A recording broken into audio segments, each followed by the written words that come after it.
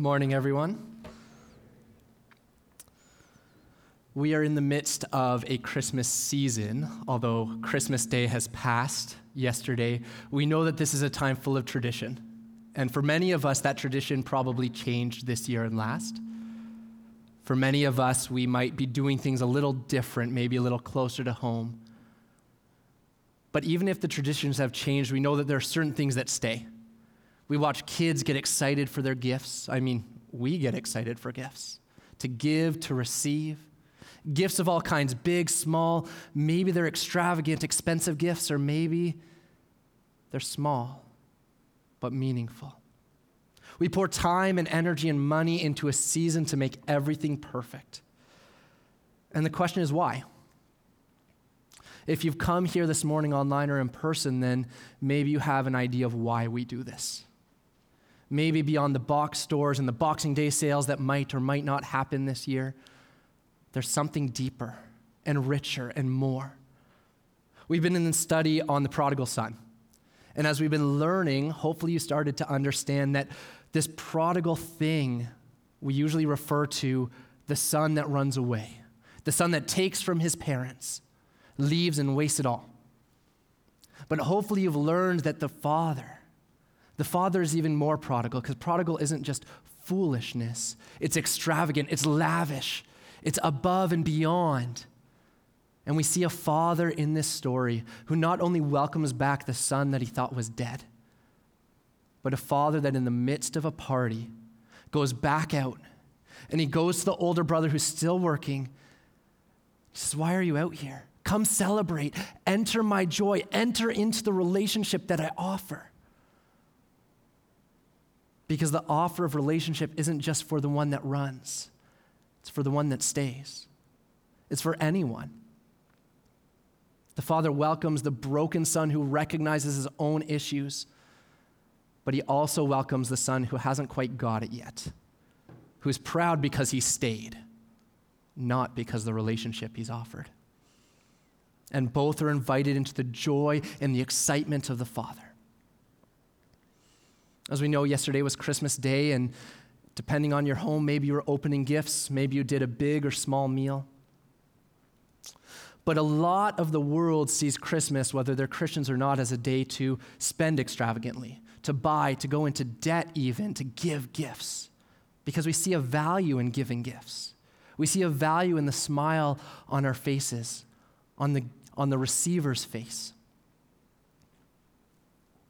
And hopefully many people around the world were sitting there thinking, why do we give? And it's because a God that is so extravagant said, I'm not satisfied with you being far off, but I'm going to give of myself so that you can come to me. Now, as I thought over Christmas, it's always the question, what was that gift that stuck in your mind? In fact, even on Friday, I was asked that, and I said, hold on, you'll hear it in the sermon. You better come back Sunday. But as I thought, there's two gifts that came to mind. Now, my family was not extravagantly rich by any means. We didn't have much. But we knew at Christmas that my parents would go above and beyond, that they would give even if it hurt. And so the one year I remember on Christmas Eve, we would do the Santa thing, and we would get our gift from Santa on Christmas Eve. And we sat there in the living room one year, and my brothers got their gifts, and there didn't seem to be anything for me. And I don't know how old I was, probably 8, 9, 10 in there. Maybe I wasn't thinking that much ahead. But when you don't see a gift for you, you start to wonder. Maybe it's that old thought, that coal in the stocking. You don't get a gift, you weren't good this year. I don't know. But very quickly, at the end of my two brothers opening their gifts, it was, Will, go check at the back door.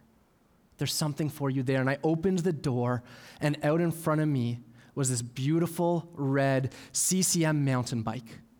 And it had shocks on front and back. It had handle brakes, which I'd never had before. It was this thing of beauty. Maybe as a middle-aged man, you think red sports car. As a 10-year-old, that red CCM bike that I could show off, show everybody, look what my parents got for me. It was above and beyond. In fact, I don't remember asking for a bike, but my parents knew what I wanted and needed, and they got it. And through that bike, I found joy and excitement. Now, there was another Christmas, and this time I knew what I wanted. If you've been here over the past couple of years, maybe you know that my family's a musical family. They've come and they've helped out with different services here. They led our worship service as our team headed off to Peru a few years ago, and then again to Senegal. But if you were here, you realize that I wasn't on stage. Everyone else in the family has beautiful musical talent, and I sat in the sound booth. And it takes time and talent and skill, but you're not up front. And so one Christmas, I remember I was probably 12, said, I want a guitar. I'm going to learn that guitar so I can be a part, so I can be a member of this musical family. And then in late November, I was climbing a tree when I shouldn't have been, and I fell, and I broke both my arms. Now, if you've ever seen a guitar player, you know you need two arms to play a guitar. You can't learn, there are some that learn with their feet, but when you have very little musical talent, your arms you need for a guitar. And I remember it was probably going, wow, do I need a guitar anymore? I'm in casts. At the beginning, I couldn't even move my one arm. It was up to my shoulder. I couldn't lift the cast. It was so heavy. Was there a point to getting a guitar when I couldn't use it? And yet still on Christmas morning, out comes this beautiful guitar, and it's laid on my lap, and I don't touch it. My hands are in the air because those casts will destroy everything that's just been handed to me. And with that 8 weeks of 4 broken bones and inability to touch the guitar, that guitar was not used. In fact, I took it out probably less than 10 times in a couple of years because I didn't see the invitation that it was. I thought, on to the next thing. I can't play it when I got it, so it's not worth it. And eventually I sold that guitar. I never learned to play. I never used it to be a part. I didn't accept the invitation in. Now, for many of us, we have different experience about invites. Maybe you were invited here this morning or to Christmas Eve. Maybe you were invited to family stuff this year and you said, we've got to stay safe, we can't. Maybe you have a father that has said, come, I want to be a part. But maybe you haven't. Maybe you haven't experienced the invitation that I did. Maybe your dad wasn't around. Maybe he was working and he thought that just by getting enough money and giving you what you needed, it was enough. They didn't need relationship.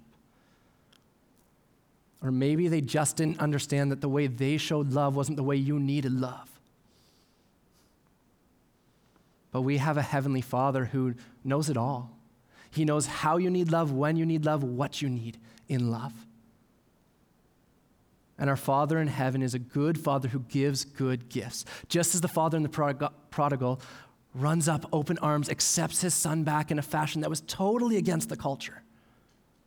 Our God, our Father in heaven, gives good gifts. He invites and welcomes us in. And he offers something. Now we know about the invite, but we're going to read from Ephesians 1.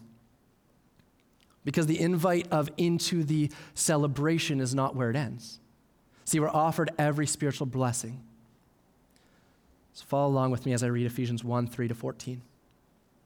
All praise to God, the Father of our Lord Jesus Christ, who has blessed us with every spiritual blessing in the heavenly realms, because we are united with Christ. Even before he made the world, God loved us and chose us in Christ to be holy and without fault in his eyes. God decided in advance to adopt us into his own family by bringing us to himself through Jesus Christ.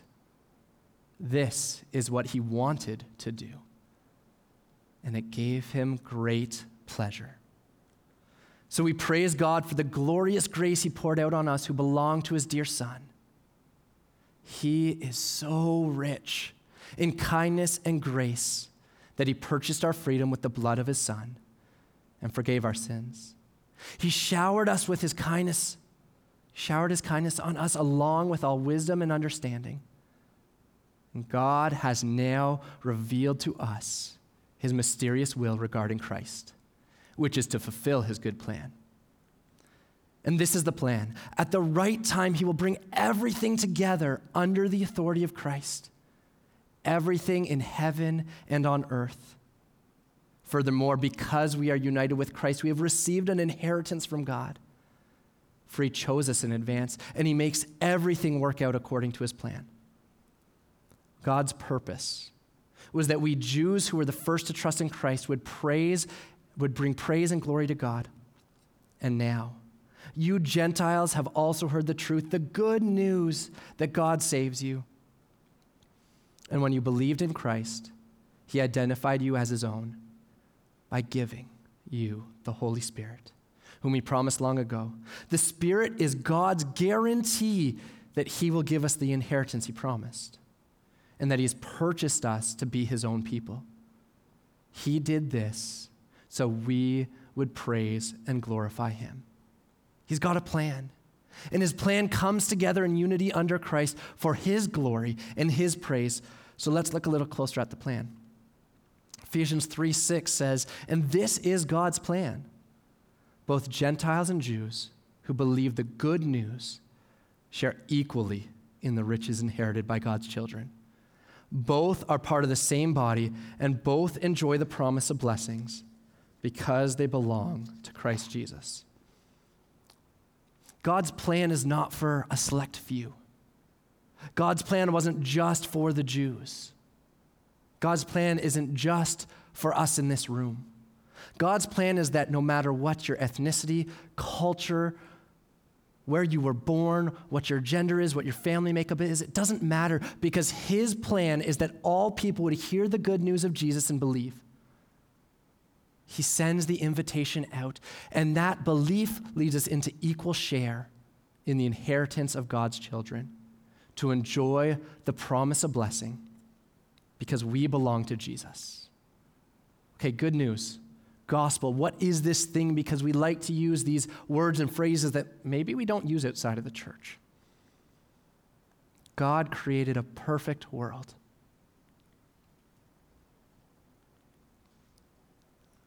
And he creates this beautiful plan. He says, I'm going to place Adam and Eve in the garden.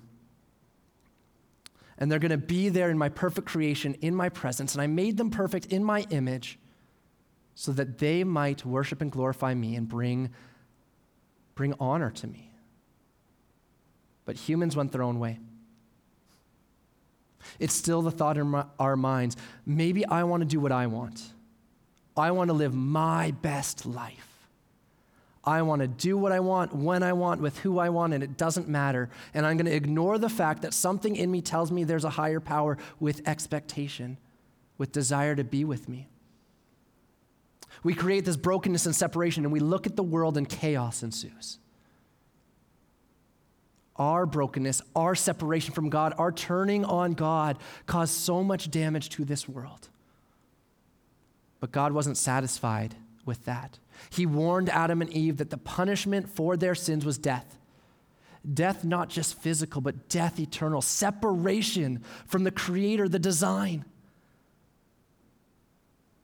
And when they disobeyed, he already had planned to fix it. He knew we'd need a Savior, and the Bible tells us before time began, this was all laid out. He knew what was coming, and he sent a Savior. One who would pay the debt that we owe, so that we no longer have to be separated from God. God's up here. We can't reach no matter how high we jump, no matter how good we are. So he comes to us in the form of the Son. And through Jesus, he offers us adoption. He raises us up to be with him in heavenly places as children with new life, the way it was meant to be. Now, we have this saying as Christians when we get upset that people are focused on the gifts. We say, Jesus is the reason for the season. And we harp on that. And no, you must say Merry Christmas and you must do this because it's about Jesus. And there's nothing wrong with that. But it's not just about Jesus on Christmas. It's not just about Jesus coming as a baby, and we like to sing things like Silent Night, Holy Night, everything's calm except for the lady in labor giving birth and the animals freaking out. We like this perfect image of Jesus in popular movies. Like, I like the baby Jesus. Maybe not the one that challenges me and invites me in, but says, I don't want to leave you where you are.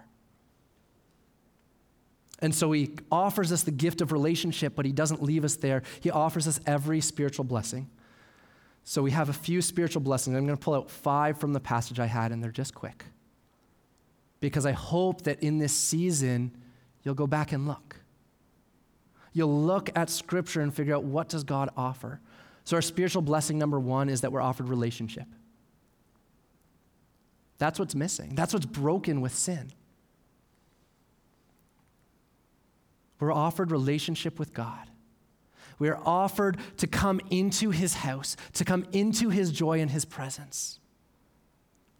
Not just for a taste. It's not like the prodigal son went in, grabbed a bite to eat, and left again. The Father welcomes him in, puts his best cloak around him, gives him a ring to say, "You are mine." And that's what God does for us.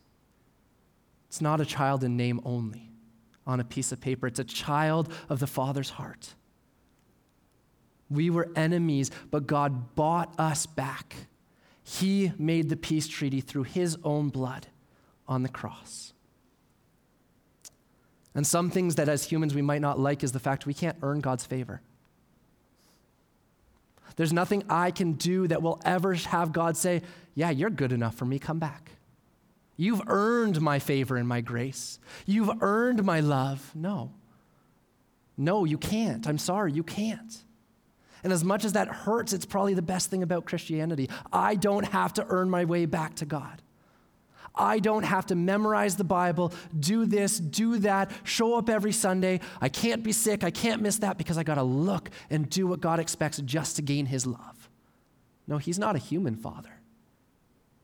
He's a heavenly Father that meets us right there. And the favor that we receive is of nothing of our own, but because Jesus, when he came to earth, lived a perfect life. He had God's favor. And in his death and resurrection, he is able to offer that favor on us. And now God looks through the lens of Jesus when we believe. And he offers his favor and says, "Come, my child." In verse 5 of Ephesians 1, we're told that not only does he adopt us, but it's not a thing that he feels forced to do. It brings him great pleasure. Have you ever thought about that? God, the creator of the universe, who knows every mistake you've made, every evil thought, finds good pleasure in you when you are his child. He grins upon us and welcomes us in. And I said that God had to purchase us through Jesus' blood. You see, the Bible tells us we're slaves to sin, and we don't like that word slaves. It holds too much baggage, but maybe that's the point. We are slaves to sin. We are unable to break free. We are chained to our evil nature. And just as a slave could not buy their own freedom, we couldn't either. Couldn't earn it, couldn't buy it, couldn't break free and run from it because it's who I am as a human. But again, God doesn't leave us there. See, our pride gets in the way, and at a certain point when we go after the things of this world and the things of our desire, even the things we know aren't of God, we become blind. In fact, there are times that we think we're honoring God when we are doing things that are inherently against him. Our pride blinds us, and we no longer even see a need for a Savior, a need for a God. I can do it on my own. I am king. This is me. And that's who I'm supposed to be. Yet Jesus paid the price for our freedom, and that price was death. The only way to break free from sin is to bear the punishment. But Jesus says, "I'll bear it for you. I'll take that cross on my shoulders. I will be beaten and whipped and bruised. I will be tortured and spit on and made fun of. And I will suffer not just the physical death, but the separation. The separation from God that comes in darkness when he gives up his spirit. Separation I deserve. And yet he says, you won't ever have to suffer that again if you believe in me. Because he bought our freedom and gives it as a free gift. Now, as children of God, we are given the freedom, but we are also given intimate knowledge of a plan. As you're a part of a family, you hear bits and pieces of plans. Maybe there are surprises here and there. That's great. But you know what's going on in your family. the good and the bad. You know the ultimate plan. And we're told in Scripture that before we were servants and slaves, we didn't know the Father's plan, just what the little pieces that we saw. But in that adoption as children, we are given the plan. And that plan is redemption and renewal, is new life for all that would follow Jesus. We're given unity in this. You see, Jesus prays, and we call this thing the high priestly prayer, which is Jesus praying to the Father on our behalf. And the key focus is unite them. Don't let them be snatched away. And we know as humans, unity is not something that we do well. We know in a pandemic, we've seen the big and the small things that separate us, that pull us away from each other and from God. But here and now, if you believe in Jesus, you are brought into a unity with Christ and with others. Not just in this room, not just at home, but all around the world, there's a body of believers that are made one in Christ, seeking the glory of God. And not just now, but there's a foretaste right now. Because when Jesus comes back, he's going to bring all things together under him. And there will be no more little things, no more sin to get in the way, but there will be perfect unity the way it was supposed to be, not just with each other, but with God himself. And with that comes an inheritance. We know that in at least Western culture, the inheritance doesn't happen until someone's died.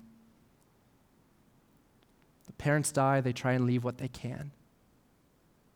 Well, Jesus has died, and now the inheritance is offered, here and now. You see, we are invited not just to be children, but to be co-heirs with Christ. And we know that the Bible tells us Jesus is seated at the right hand of the Father, the hand of power, and he's ruling. And when Jesus returns, we as co-heirs will rule with him the way we were designed to rule over the new creation. Caretaking, being a part of, glorifying God, that was how we were designed to rule.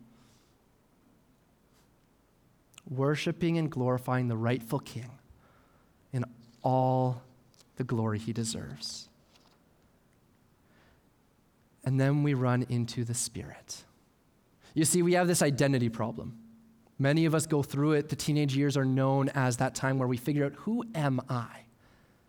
What am I worth? What am I good at? What am I bad at? What do people think of me? Even as adults, as we go through jobs, as we take care of children, as we get older, whatever stages we're in, it's constantly rediscovering, who am I? And in January, Pastor Daniel's going to preach on that. We're going to go deep into our identity in Christ. But there's a foundation that we need to have. There's something that needs to be at the base of all of this. Because if we start defining our identity by what we see, what we feel, how we act. When we start going at work, I'm this person, at home, I'm this person, with the church, I'm this person, when we start defining these little areas of influence, when we look at our social media feeds and go, that's not many likes. Who am I? Do people even care? Well, the foundation as Christians, actually as all creation, is that you are a creature. You are created, and as humans, you are created in the image of God. That's the start of identity. You have a Father who loves you so much that he wove you together in your mother's womb. He formed every atom and molecule. He knows the number of hairs on your head. He sees every tear. And he says, come, my child. Come, I will adopt you. You just have to take hold. Come. But the problem is, how do we trust that? How do we trust that what the Word of God says is true? How do we trust that that prayer or that dedication that we made to God does what we think it's going to do? Well, that's where the Spirit comes in. Because God doesn't simply say, hey, pray this prayer, you're good to go, you never have to worry again. He says, no, come into my presence and I will give you my Spirit. The Holy Spirit, God himself, is offered to all who believe. This is what Ephesians 1:13 and 14 says. And when you believed in Christ, he identified you as his own by giving you the Holy Spirit, whom he promised long ago.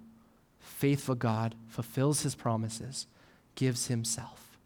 The Spirit is God's guarantee that He will give us the inheritance He promised, and that He's purchased us to be His own people.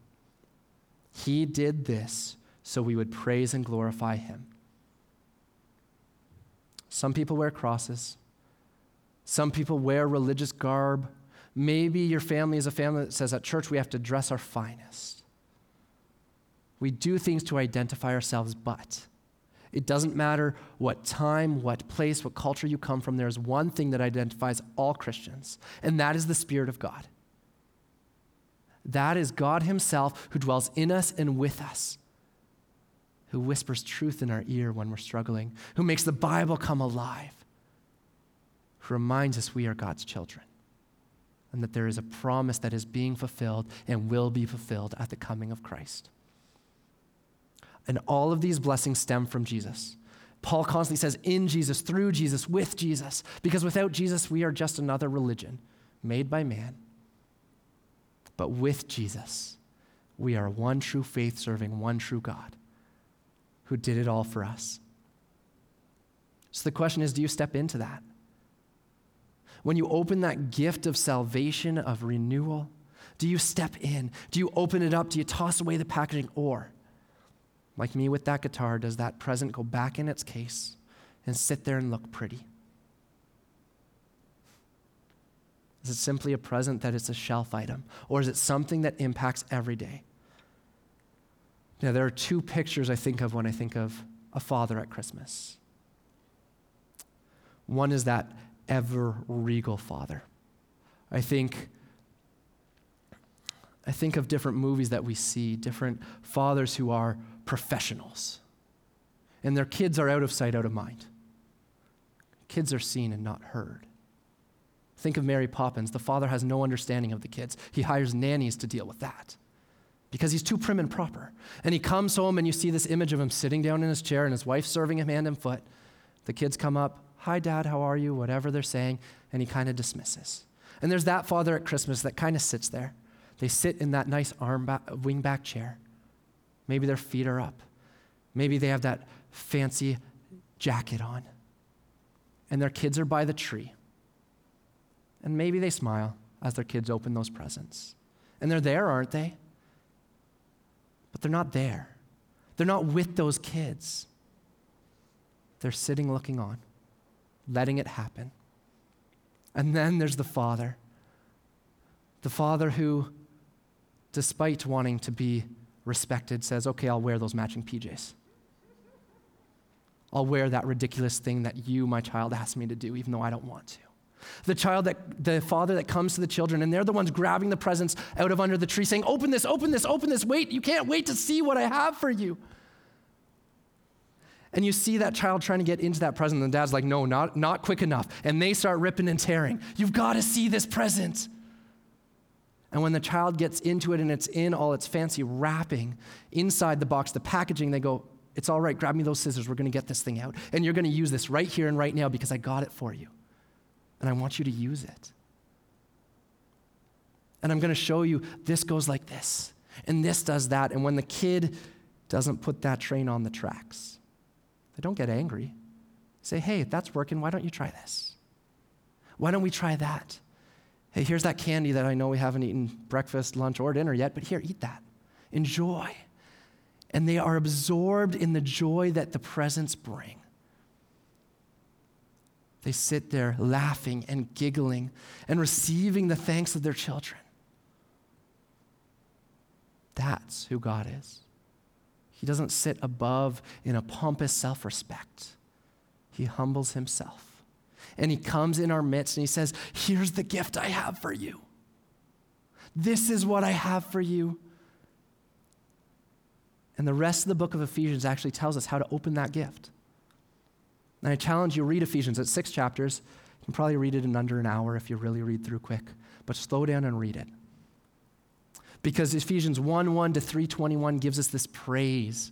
And it's Paul, the apostle of Jesus, saying, praise God for this. Look at his Spirit. Look at what he's given us. There's all these blessings. I thank God for you. I thank God for this. I thank God for that. And then chapter 4 to 6 says, because of that, here's what I will do. And here's what we need to do. just like that train needing to be on the tracks, or a bike being given to give freedom or access. Or maybe those kitchen utensils giving you permission to create in the kitchen. How do we use the things we've been given? What does new life in Christ mean? Ephesians 4:21 to 32. Since you have heard about Jesus and have learned the truth that comes from him, throw off the old sinful nature and your former way of life, which is corrupted by lust and deception. Instead, let the Spirit renew your thoughts and attitudes. Put on your new nature, created to be like God, truly righteous and holy, set apart for God. So what do? Stop telling lies. Lies to yourself, lies to others, lies to God. Let us tell our neighbors the truth, for we are all parts of the same body. And don't sin by letting anger control you. Don't let the sun go down while you are still angry, for anger gives a foothold to the devil. If you're a thief, quit stealing. Quit stealing. Instead, use your hands for good, hard work, and then give generously to others in need. Don't use foul or abusive language. Let everything you say be good and helpful, so that your words will be an encouragement to those who hear them. And do not bring sorrow to God's Holy Spirit by the way you live. Remember, he has identified you as his own, guaranteeing that you will be saved on the day of redemption. So what do? Get rid of all bitterness, rage, anger, harsh words, and slander. Oh, and if I didn't cover everything, also get rid of all types of evil behavior. Instead, now here's the switch: old self gone, new self's coming. Instead, be kind to each other, tender-hearted, forgiving one another, just as God in Christ forgave you. Be like Jesus. Use the gift. Because we're not invited to come in and wash our clothes a little bit and then they get dirty again. We're invited to take off our old picture sweater with holes and food stains. We've seen it before. Our hair's a mess. We're a mess. God says, no. Go into the house and clean up. Here's the gift. Here's that new sweater. Here's that thing that instead of wind going through the holes is now going to keep you warm, is going to protect you, is going to care for you. It's going to meet your needs. You see, we're invited to transformation. God doesn't say, pray a prayer, and that's it. You're good. It's that insurance prayer, right? You don't need anything else. It's a just in case. No, God says you were dead in your trespasses, but I've offered you newness of life.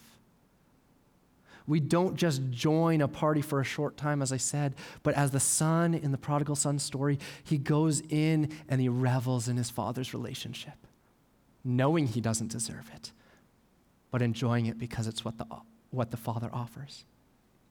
A child of God gets rid of all these things.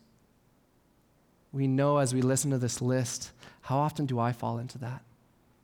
How often do my words become harsh? How often do I gossip? How often do I let things fester inside of me as I become more and more angry and bitter to the point where I can't even say hi to that person? Or all the other evil things that I do. No, get rid of that and put on, clothe yourself in kindness, in tender-heartedness, and one of the hardest things, forgiveness. Forgiving yourself, forgiving others, and living in that forgiveness even when every day and every time you see that person, you have to say, no, God, I've forgiven them, help me. Even when we look in the mirror and say, that person's not worth it, no, God, you say I'm your child and that I'm worth it. Forgive me. Help me forgive myself for my problems and errors. Because we're not our own. You and I were purchased at a price that cost Jesus his life, his very blood. And why when such a costly price is given, would we decide to take off the present and put back on our hole-filled, stained sweater? Why would we go back and sit in the dirt when we're invited to the table to feast? Why would we chase after crumbs when there's more than enough for us at the cross, in the house of God? And as we come into the new year, there's a challenge. In general, people do these things. They make these promises at New Year's, I'm going to do this. I'm going to work out this much. I'm going to lose this much weight. I'm going to eat better. And before it even starts, you're already eating those Christmas dinners and those candies and all those presents. Because it's of our own willpower, and our willpower isn't that great. Maybe you're better than I am, but when those candies are sitting there, I can't stop from eating them. But God says, don't stay there. Don't stay in your brokenness and your oldness. Move in to what I've offered. And in this new year, we want you to take time to reflect, to challenge yourself and say, am I doing these things that God lays out? Am I living in my identity as a child of God? And if not, why? And we pray, God, show us why we do these things and what those things are, and help us. Renew us with your Spirit. Make us new. Transform us. For we are not children of sin. We are children of the Most High God, the Father, Daddy. So as you evaluate, think about Sunday mornings. Think about life groups. Are those the only times that you give to God? Are they even the times that you give to God? Do you honor God when you're at work, when you're at home, with your planning, with the way you sign your kids up for hockey, soccer, whatever other thing you're signing them up for? Is God your priority? Are you listening to God? When you allot your time, when you set that alarm clock in the morning, is it, I'm going to set it so I get just enough sleep to get out the door, to move on to work, to school, to whatever it is? Or have you set aside time? Is life group that thing that you go to because you had nothing better to do? Or is it that thing where you say, life group will be a commitment no matter what it costs me, because I will never give up fellowship and growth for something second best? Is your time in the Word of God simply here when someone puts it on the screen for you? Or have you said, I will give up 10 minutes, half an hour, 3 hours to get into God's Word, to listen to the Spirit, to live in the Spirit in my own life, but also in my family's life. And I will challenge them, and I will encourage them, and I will love them and walk alongside them to make sure we are a family rooted in the gospel of Christ. It's kind of scary. I know many people are told this free gift of forgiveness. Well, it is free, but how much does it cost? What do we give up? Because although salvation is free, God doesn't leave us in the dirt we're in. He says, I have more for you, and it's going to take time and effort and my help. But I will renew you day by day, moment by moment, into my image. It's going to take work and commitment. But with God's help, He is faithful to complete the work He started in you. And instead of telling ourselves, I can't live up to the standard, so I won't bother. I won't even try. I missed this day in the Bible, so I'll just give up. I got behind on my reading plan. I forgot to pray. I got too busy. No, we stop there and say, reset time. Reset time. Reset time. Okay, God, I'm resetting. Help me. Strengthen me. Make your will my will. Because we have an extravagant Father. So one more image I want to leave you with. Think of a child. Think of that bike. And if you've seen a child learning to ride, they get there, the training wheels are on, it's pretty easy. At least as an adult, we think so. And they're riding and they become confident, and so we say, okay, time to take those training wheels off. And they go, no, I'll fall. And we help them and we encourage them and we walk alongside them. And those training wheels come off. And they say, Mommy or Daddy, hold on to the seat. Hold on to that seat. I don't want to fall. I'm scared. And so we do that, and we're running, and eventually they're outdoing us. We can't keep up. But we're there, and we're holding on, and then we release them. And they go, and they ride. And maybe they last 1 second, and maybe they keep riding until they forget how to stop and crash into something. But at some point, that kid falls off. They scrape their knee, their elbow, they're in tears, they're broken, they're hurting. They're staring at that bike, probably want to kick it. I'm done with this, I can't do this again. And then the father steps into view. That one that was holding the bike for them, that they forgot is even there because they're so angry and so hurt and so scared. And the father that was there the whole time says, look at me, not at the bike. Look at me. And the father reaches down and lifts them up and holds them to his chest. Strokes their hair, calms their tears, checks out that scraped knee, cleans it up. And when the child is calm because they know they can trust their father, the father says, time to do it again. I know you don't want to, but this is for your best. So I will hold that seat again. I will help you back on, and I will teach you, try this, don't do that, don't lean, keep straight, don't try and turn yet, you're not ready. And the father comes alongside and encourages and convinces that child back onto that bike. And that child eventually, with practice and care from a parent, discovers freedom. Freedom to use the gift the way it was supposed to be used. Knowing that when they screw up, when they turn too sharply, when they don't look both ways, when they go over their handlebars, their daddy is still there. And they can come crying to him saying, I screwed up, I'm hurt, I don't want to do this. And daddy reaches down and says, my child, you are mine, and we will figure this out together. Those blessings that go beyond a prayer, that go beyond who we are sealed by the Holy Spirit who works to transform us. And so as we unbox these gifts, let's pray. Worship team, you can come up.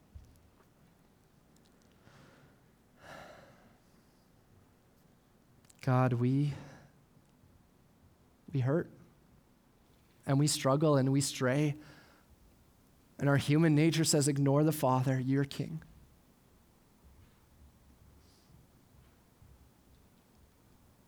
Fire insurance is enough. But that's not what Scripture says, and that's not all you have to offer, and there's so much more. So we pray in this season of reflection, looking toward a new year, that we would read your word.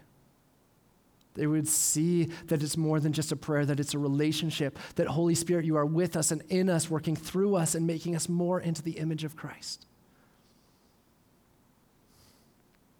Let us not set aside the presence for things we think are better.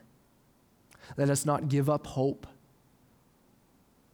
in the midst of a pandemic, when we can't understand what you're doing or why you're doing it. But let us see you and fix our eyes on you, the author and perfecter of our faith. Instead of looking at that bike we fell off of, let us look into the face of the Father. Let us hear the words, my child. But don't leave us where we're at. Don't leave us where we're at, but train us up, make us new, make us look more like you, and let that overflow into our lives as we love on, as we speak to, as we forgive, as we hope, as we trust, as we get rid of all those evil ways. Make us like you. In Jesus' name, amen. God bless. Happy New Year.